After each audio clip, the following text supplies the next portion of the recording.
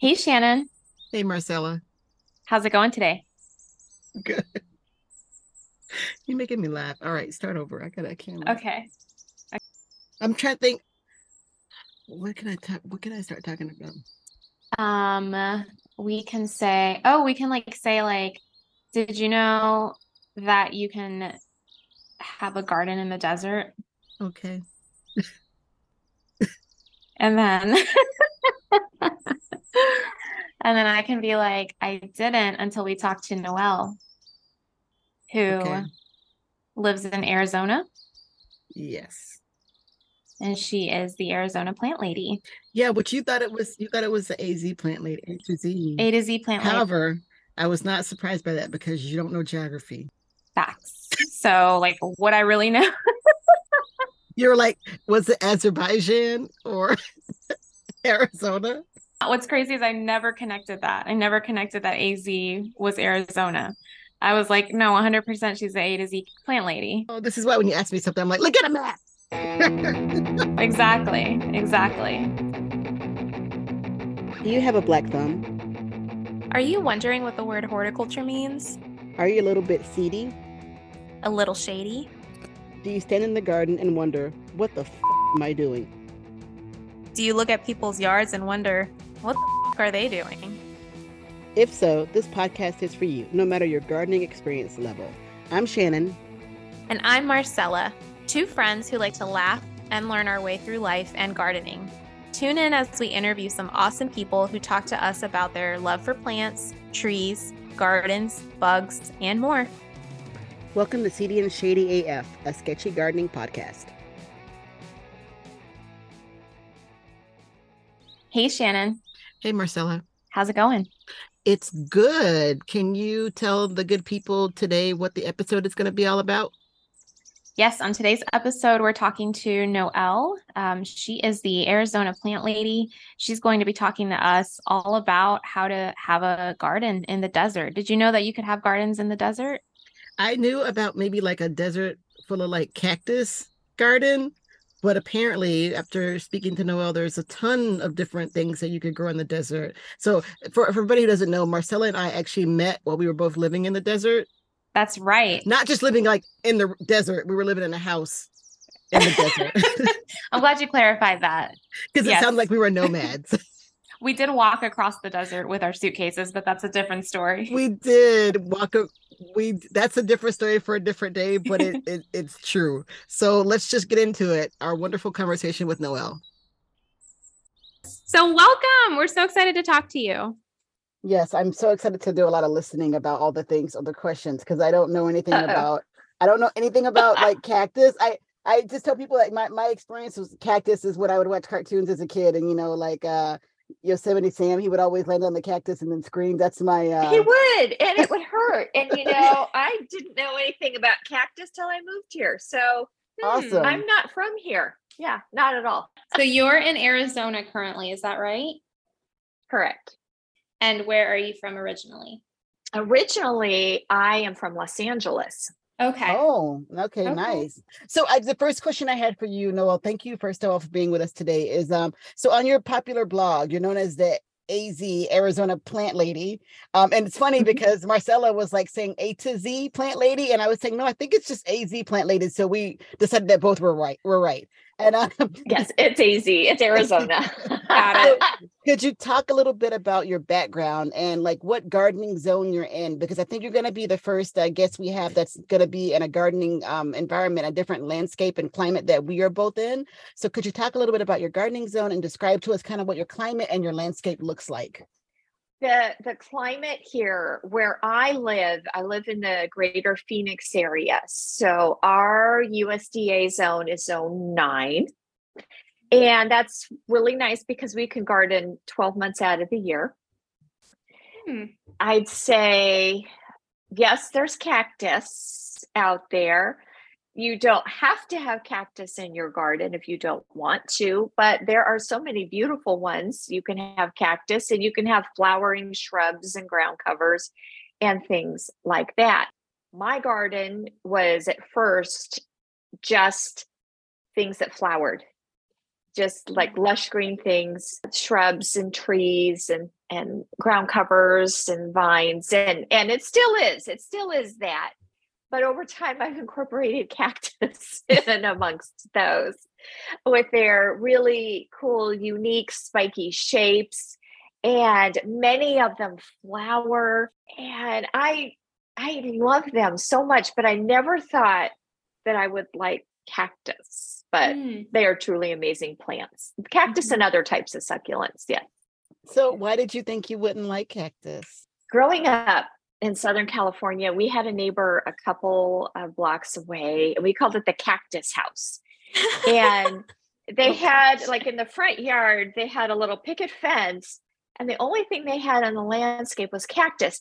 And nobody designed this yard. There was no design in it whatsoever. It was just a hoarder, a plant hoarder who just liked different kinds of cactus. There was no two of any kind of plant. It just didn't look good. It didn't look good at all. And, growing up, I did watch the cartoons where you have the cactus or the old Westerns. People don't watch those nowadays, but, growing up we did. And you had the big, huge swirl cactus. Mm-hmm. And I remember when I moved to Arizona, I moved here when I got married. I couldn't believe those were real things, Right. Real cactus. I mean, people grow them in their front yard. I mean, I have neighbors who have them in their front yard, and they are the coolest things. We got little cactus, we've got beautiful succulents and all sorts of things. So Cactus gets a pretty bad rap. So I can see why maybe initially you were a little bit hesitant about it. And you have to be careful around some of them. I mean, some of them are smooth, but a lot of them aren't. And I've, in my career, I used to manage, as a horticulturist, I used to manage landscapes that had cactus in them. And I've been up close and a little more personal than I'd care to be. Yeah. What are some of the challenges of maintaining a garden in a dry climate? The biggest challenge, and this is what I find most often with people in my job as a landscape consultant, it's one of the many hats I wear. In that position, I meet primarily with homeowners who want to have a beautiful outdoor space. Yet the biggest thing that gets people in trouble is choosing the wrong kinds of plants. A lot of people here are transplants like me. They come from other areas and they want to bring the plants that they loved from their former home and grow them here. And some can grow, but they will struggle the whole time. And people don't pay enough attention to what plants really need. The biggest challenges of gardening in a hot, dry climate is the heat in summer, because we do get hot, and sporadic rainfall. And those are just the two big ones. We have also water resource uncertainties when it comes to the Colorado River. It's been in the news quite often. And, rainfall is just not what it used to be. And that's true for a large amount of the whole country. There's varying levels of drought. Those are the two factors. If you can grow plants that are low water use, and some of them are stunningly beautiful. And I'm not just talking cactus and succulents. I'm talking beautiful flowering things. And the heat. We have to keep in mind the heat and the aridity, the dryness. So I just had a couple of follow-on questions. You actually brought up a lot of really good points, a lot actually, talking about the drought and about water scarcity and how things are getting more dry and people are having lots of concerns with that. In my other life, I do a lot of work in global health and a lot of work with food insecurity and drought and famine and different things like that on the continent of Africa and different places. And so it's really interesting that we're having the same kind of issues here in the US and having a lot of those same issues in the Southwest. I did have a question.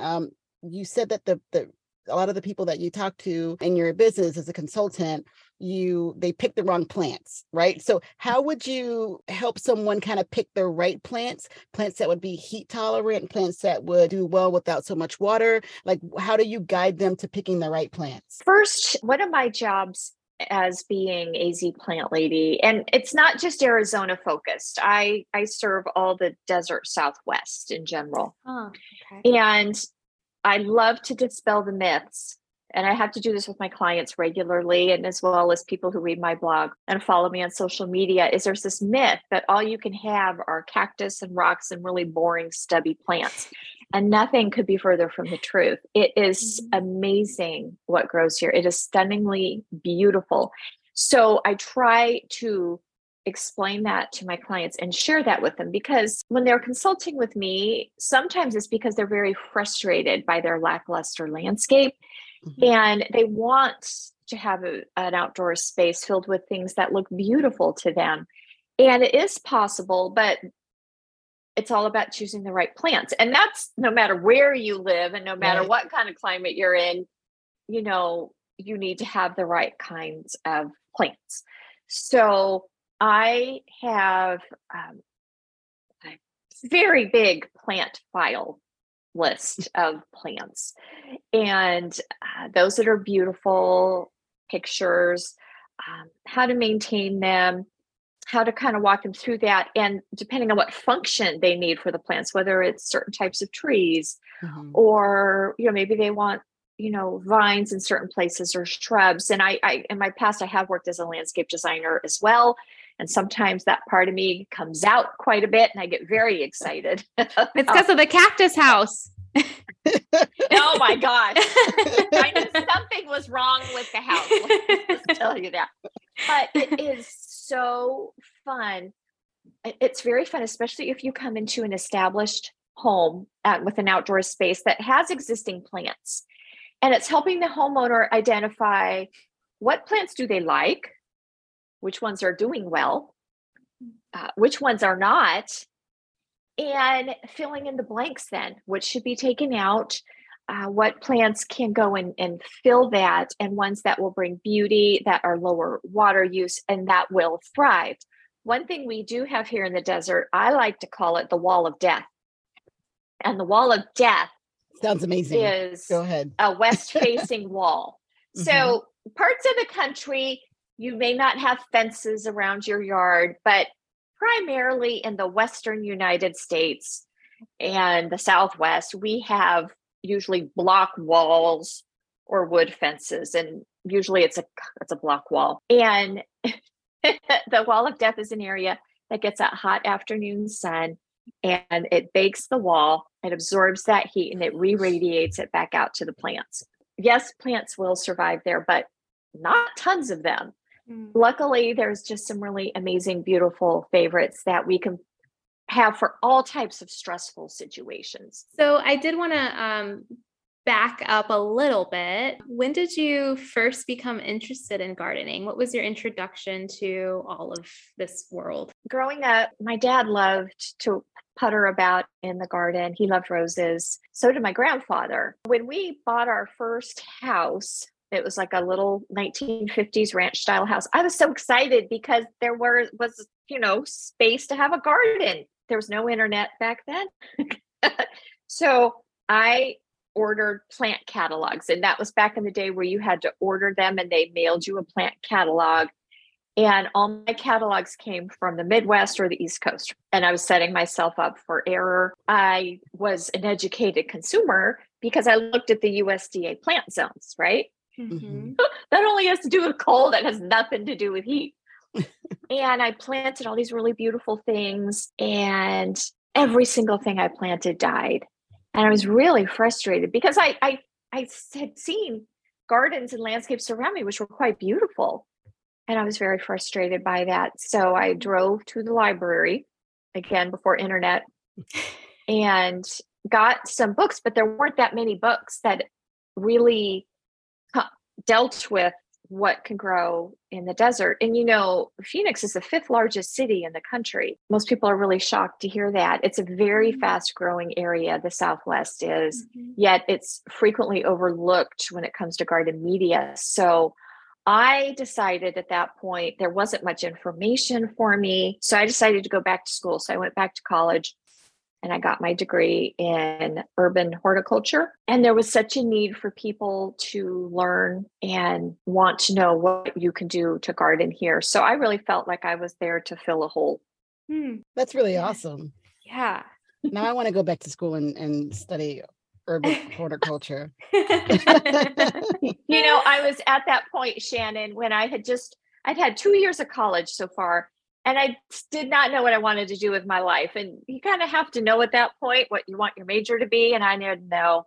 So I took a few years off, and then this happened, which was really perfect because then I knew what I wanted to do. And so I just had a question about Marcella. Can I talk a little bit about dying plants? How do you stay encouraged when your plants die? And Marcella does have a little bit of history with the dying of plants in her inside garden. I do. And that's why I ask, because it can be really easy to get discouraged. So asking for a friend, but myself, how do you stay encouraged when the plants die? It is. And I teach my clients this too. And the first thing is to understand that with plants, we're dealing with nature. Even if you do everything right, sometimes plants will die for reasons we don't know. So part of it is getting yourself comfortable with the fact that we can't control nature as much as we would like to. As long as you're doing all the things that you're supposed to, that's still a possibility. That's really hard for people to understand. When I have clients who are engineers and they want everything black and white, and I'm always spending extra time with them because I'm like, but the world's not black and white. Not everything is. Usually for me, if I can identify why did it not do well, and, going through the obvious questions, is it the wrong type of plant? Should it have never been planted here? Is it not acclimated enough to the desert extremes? Is it in the wrong place? Is it getting the wrong sun exposure? Those are really important questions to ask. Is it getting enough water? That's a big one. We do a lot of drip irrigation out here. And those little tiny emitters with the little drippers here, those can get plugged. So we have to, is it a water issue? And then I have some clients, and this just happened to me, by the way, where they keep trying to plant something in a certain spot, and no matter what they plant, it dies. And that's definitely a soil issue. And it could be it could just be one spot in their garden. And, when there is any kind of construction done, or when a home is built, or a homeowner who maybe lived there previously spilled something and covered it up, it's just hard to know. So that's my thing, is if everything you put there has died, stop wasting your money. Put a pot out there. You could do a really pretty pot and grow something in a pot, and that'll do just fine. So sometimes it's seeing beyond that. Yeah. It's an ongoing theme we keep hearing, which is just this acceptance for nature. And you're right, kind of what you were saying, the more logical or like maybe engineer type left-brained people really want a rhyme or reason. And you can't always predict it. It's also a good reframe of you can't really predict nature. Yeah. Like we said, you can't really predict nature. So you can't. And when you describe it as nature, because people understand that at their core, that nature is different and it's not always controllable. And then you have these extreme events, which, oh my gosh, when it comes to climate, it's happening all the time. That's another thing to point to. Did you have an extra hot summer? Did you have a lot less rainfall? Did you have a really bad type of storm? Those things can all factor in too. Sure. Yeah. Is there a way to turn the fate of a dying plant around? Sometimes. So first off, if it's a plant that is suitable for the area, so it's the right kind of plant for the climate, the sun exposure is fine. Okay, that's not the reason. So we're kind of ruling out it's the wrong plant. So let's assume it's the right plant. If it's been there for several years and it's always done fine, the problem could be that plugged drip emitter, or maybe it's not getting enough water, or you've had an extra dry time of year. So rainfall hasn't been what it's supposed to. That can contribute to that. And if that's the case, either you fix the drip emitter or you just give it an extra drink of water now and then. Some things that I have discovered that have happened is sometimes when like in a neighborhood, if a neighbor has used like a weed killer product and it was a breezy day, that can drift onto your plant and cause all kinds of little problems. That can happen. And a common misconception is that plants live forever, and they don't. If the plant is an older plant, and not all plants have the exact same lifespan either, just to complicate things. So if it's an older plant, it may have just served its purpose. That's what I try to say. It served its purpose. It looked beautiful for all these years, but now it's getting older. And some plants, as they get older, they don't look quite as good. They develop little, their trunk or something doesn't look quite as great. I kind of equate it to, how you get older, what your skin does, that can happen to plants and things like that. So if you can't quite figure it out, and that can happen, just take it out, either replace it with the same thing or try something new. People have a really hard time with that, by the way, pulling out plants. They said, but it's killing a plant. And I have to tell people, like, but you know what? You eat plants every day. You eat vegetables and fruit. That's a plant. No, well, I can't pull them out. My husband I can't. I feel like you're talking to me. Noelle, let me tell you, I cannot. I have to have my husband go out and do it.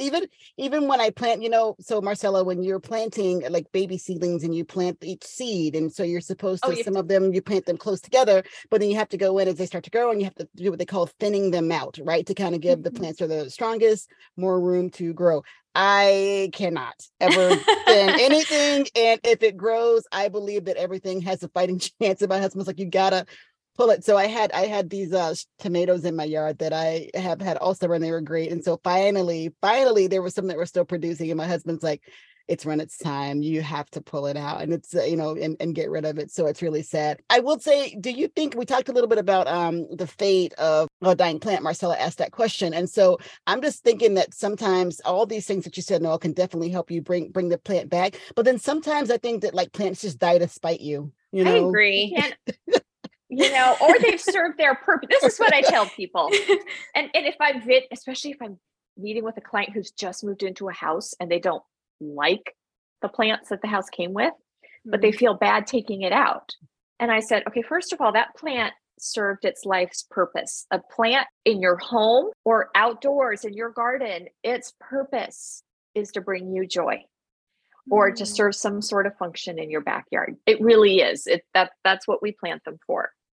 And if they are no longer bringing you joy for whatever reason, it's sickly, it's struggling despite all you do, it's dying, it means it's not happy, put it out of its misery, just pull it out. Or if you just hate the plant, but you just don't want to pull it out because it doesn't look good, it's just sometimes injecting a little bit of having someone else tell you it's okay to take it out. Its job is to make you happy. Your garden is supposed to bring you joy. And if it's, and it did that for the prior owners, or in your current yard, if there's a plant you've had for years and it's just not doing it for you anymore, it served its purpose. I love that. I love the Marie Kondo approach to gardening. Just go and touch everything in your garden.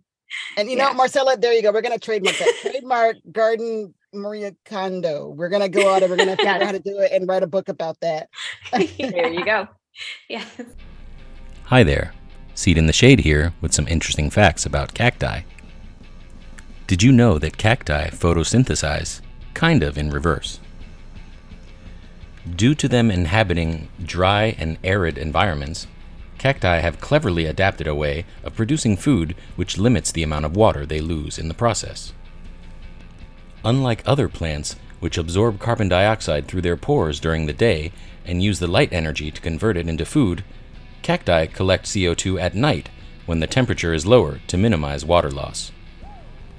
This type of photosynthesis is known as CAM, or crassulation acid metabolism, where plants use a specific enzyme called phosphoenol pyruvate carboxylase to store the CO2 molecules. Once the daylight returns, cacti use the light energy to convert their stored CO2 into food. During the hottest and driest time of the summer, the pores might not even open at all, sending the cactus into a dormant state. So, if you can't stand the heat, get out of the desert, I guess. Until next time. Well, how do you come up with the topics on your blog? I'm really, really fortunate because a lot of people in my space who have a website and write content or do speaking engagements and all, it can be hard to identify what do people really want to learn? What do they want to know most? And I'm fortunate because I meet with them all the time. I'm meeting with homeowners. I meet with my people. And going into a landscape or a garden, we call them landscapes here a lot, just as much as we call them gardens. So if I say landscape, it means garden. Okay. So it's a weird desert thing, I guess. So I see the mistakes people make. I see the frustrations that they have. It could be that I'm at their house and I always have my, I always have my iPad with me, and I take, and I'm taking pictures as I walk around. And sometimes that picture, just the picture of the right thing, whether it's a plant that should not be there or one that's really struggling because it's in the wrong place. Those are really ripe topics. And I asked her permission, can I use this picture? And oh yeah, it's fine. I said, I won't tell them whose garden it was. Sometimes it's inspiration. It's inspiring pictures as well, and what people have been able to do. So I get most of my topics from there. Some topics I get sitting in traffic at an intersection, and I kind of look at the plants growing in the different areas. Usually it's what not to do. And the worst place to see plants maintained the wrong way is at a fast food drive-through restaurant. They just look terrible. I don't care where you live. I've been all over the country. They always look terrible. They put in plants that are too big, and they're pruning those little things within an inch of their life. They look horrible. And sometimes you can just get inspiration there. Yeah. But, for people who don't have that and want inspiration, it's talking to your community if you are building one, and wherever you are. And social media is a really great way to do that. Just asking questions. What do you struggle with most? What's your biggest thing you like answers to? That's a really great way to get to know people and what they struggle with and get inspiration that way. Exactly. And that kind of leads into our next question. What organizations and communities do you stay in touch with for support through your endeavors? Like you're a blog, you're a horticulturist, you got the landscape going on, you got, you're writing a book, I got a lot. Yes, you got a lot going on, Noelle. I do. So my favorite number one organization is called GardenCom. And it's an international association, and it's made up of people who communicate about gardening in all mediums, whether it's television, radio, writing, blogs, photography, social media. What's neat is, first of all, I'm the only plant person in my family. I'm the only plant person in my extended family. And it's so nice to be with a group of people that understand the craziness and the affection I feel for plants. And I find that within them. But what I have found so much is it's presented me with a lot of educational opportunities and networking. I have met so many amazing people who have contacted me and provided me with really wonderful opportunities with writing for national audiences. I've had a publisher reach out and ask me to write a book. There's so much of my success is due to that organization. Very cool. And I would imagine it is so important to stay connected, just even with the causes that you mentioned you're really connected and passionate about, with the water scarcity. It's so important, because like the question that came to mind for me is, in my day job is I'm a social worker. So I think of advocacy and how you can advocate for this cause. And so it would, it's so important to stay connected. So I'm glad that you have that community. In that vein, can you tell us about, we've kind of alluded to the different things that you're doing, but what are your various platforms and the services that you offer? I have to say that I backed into this. This was no big plan of mine whatsoever. When I graduated from college as a horticulturist, the only jobs out there for horticulturists were at golf courses. And so that's how I started out. I started out as being a horticulturist on staff. I was in charge of everything but the grass. And that was fine. And I loved it. And the golf course was a great big playground. And I had a crew, and my Spanish was really, really good. And they were the most wonderful men to work with. And I loved it. And then the recession hit, and that's when everybody was starting blogs. And having a horticulturist on staff at a golf course is considered a luxury. So when they are having to cut down their budget, they're like, okay, my boss said, well, you should probably find another job in about 6 months. And I did. And I went to work as a landscape designer for a couple of years. Then the recession was horribly bad. And I just said, I just quit. I just said, I'm burned out. I've had enough. And a year later, I started writing a blog That's what everybody was doing. I said, I really want to help people garden successfully here and teach them how and take the mystery out of it. It's a lot easier than people think. So I just started writing. And then national magazines were looking for people to write regional content for the Southwest. So I started getting hired to write. And so I started writing and still was doing my blog. And then I was doing garden consulting for people. Then I joined GardenCom. Everything opened up. So I do lots of speaking. I teach a lot of classes at botanical gardens. I also teach a lot of online, especially since 2020. I do lots of online webinars now.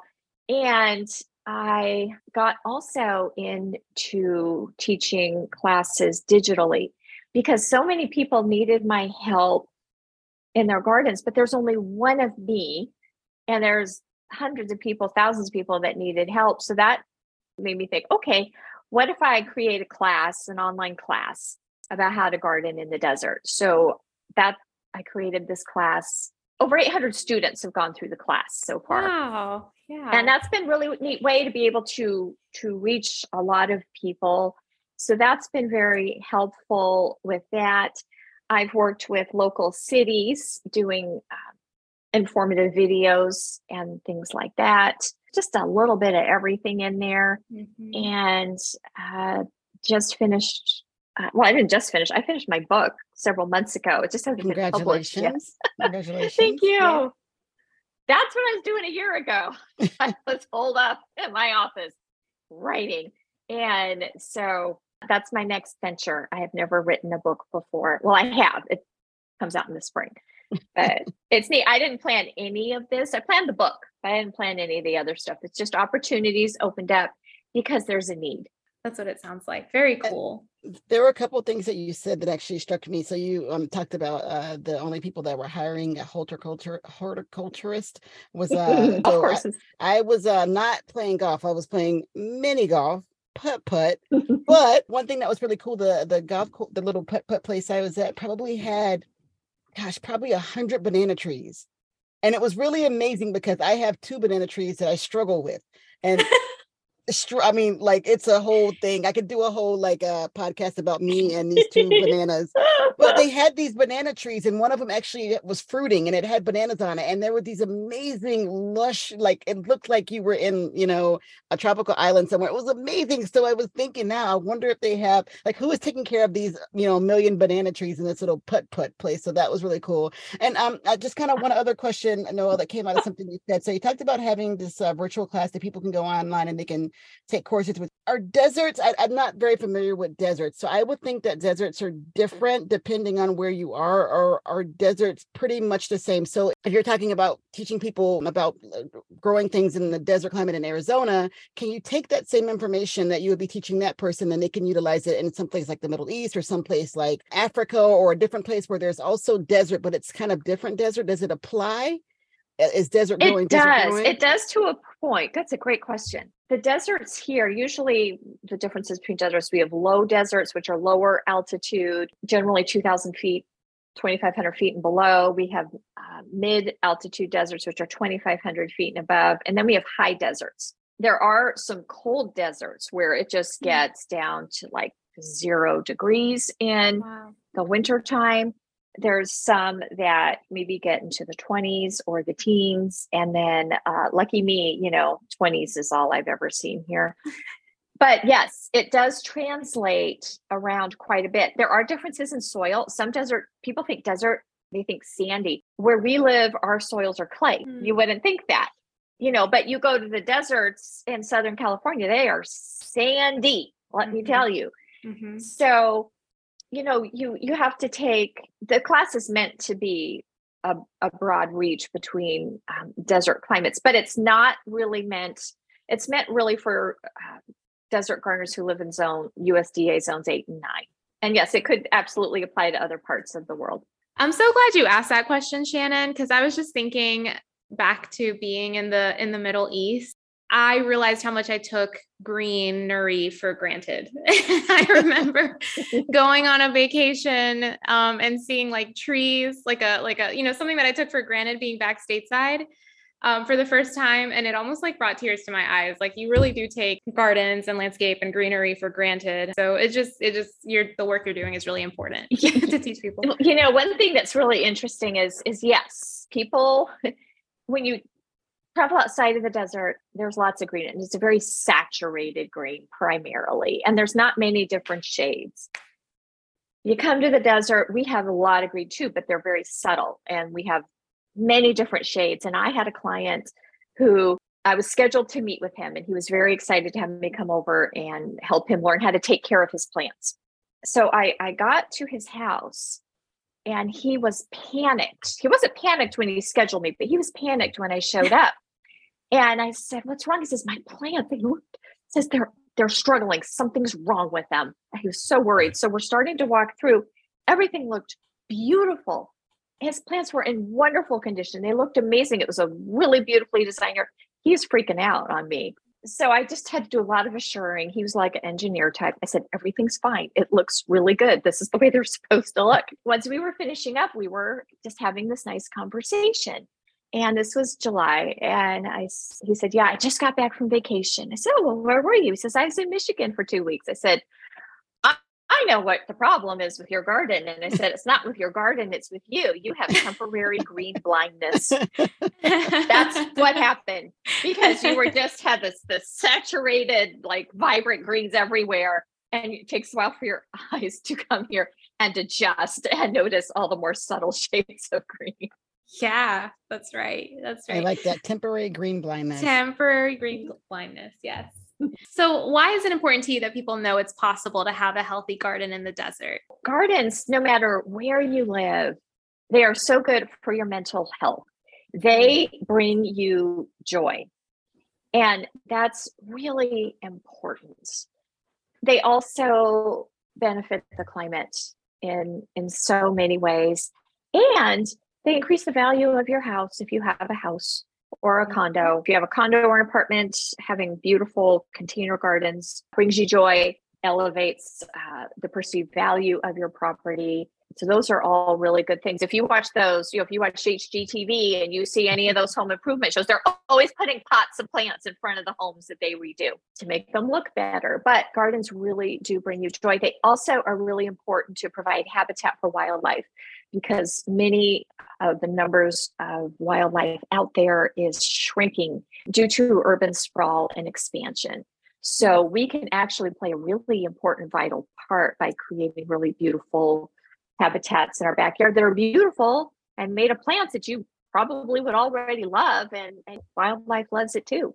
I was telling Marcella the story about we have a bunch of trees in my backyard and we were cutting the branches. And so my husband was just like, I'm going to put them in the corner and I'm going to move them one day. Well, that's like 2 years ago. So now we have all these branches that are stacked up probably 4 feet high. And so we were thinking, okay, we'll have somebody come move them. But now what we found is that we have like a whole sanctuary back there. So we have this whole ecosystem. We call it the raccoon habitat. So we have like, there's snakes that live back there. There's a squirrel. There's a lot of stuff that lives back there. There's always birds. And so it's like, I think that is very important to say, that gardens. I do too. And I think that's a wonderful thing. And it was an accident. Right. But what a great lesson. Yeah. I mean, if you have the room for it, I just think that's wonderful. Shannon, I just are you like Snow White? I just feel like you should like sing to these animals every day when you come outside. I will not say that I don't sing to them. They name them too. Yeah, I do have a squirrel that has a name. His name is Chunky the squirrel, and then I have a couple of other ones out here that I see all the time. And so yeah, there's a lot going on in the backyard.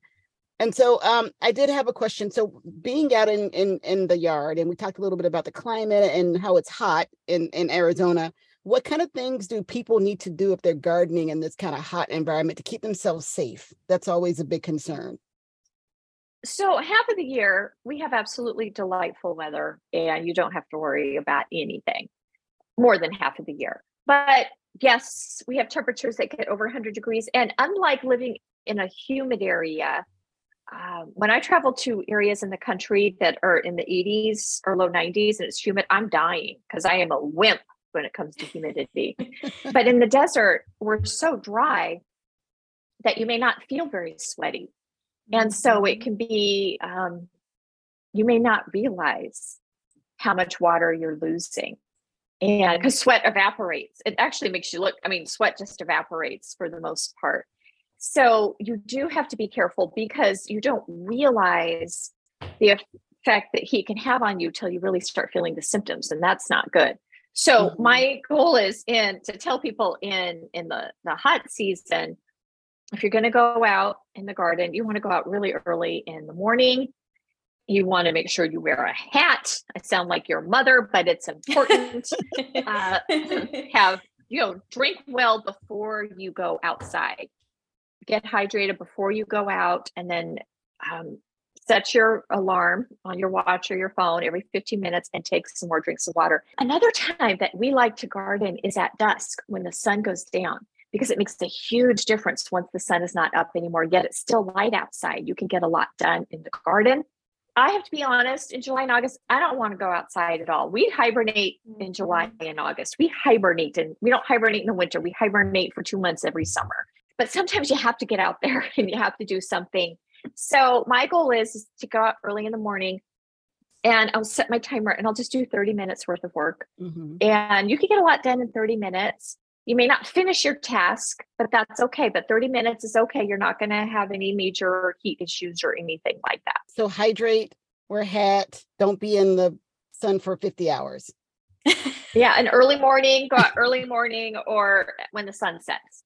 Got it. That makes, and not July or August, because those should be hibernating months. Fair enough. We do get lots of summer rain where I live. And so we get monsoons, and we have periods of torrential rain in July and August, which is really fun. Yeah, I'm not going outside if I can help it. And then what can people do to be more mindful of water usage in their homes and in their gardens? We have a tendency, people in general, we love to mother our plants. Sometimes we mother them so much that it leads to their bad health. If you got to realize, a lot of plants existed out in nature without any help from us. And then we bring them here. We want to nurture, we want to care for them. We want to be a plant parent. And that can turn out bad if you're watering them too often. That's what a lot of people do. They think it's a desert. My plants need more water. Well, you know what? A lot of people overwater their plants. That's a huge, big mistake. And what makes it really sad is that a lot of the landscape professionals do it too. Like if you have a gardener that comes to take care of your landscape, frequently they don't know how often to water. They'll tell you to water every single day, or they'll tell you that this is what you should do. And it's really sad because there's a lot of misinformation out there.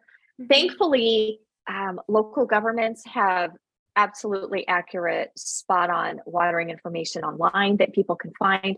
That's what they need to do, because most people water their plants way too often. Plants don't look any better. They actually don't do as well. So that's number one. Another thing that's happening more often is switching out high water use plants and opting for some others that are lower water use. Now, the lower water use ones can be absolutely beautiful, lush, saturated greens with gorgeous flowers. We want to make sure that we're planting the right type of plants. And a big thing lately with the water issues going on is getting rid of non-functional lawns.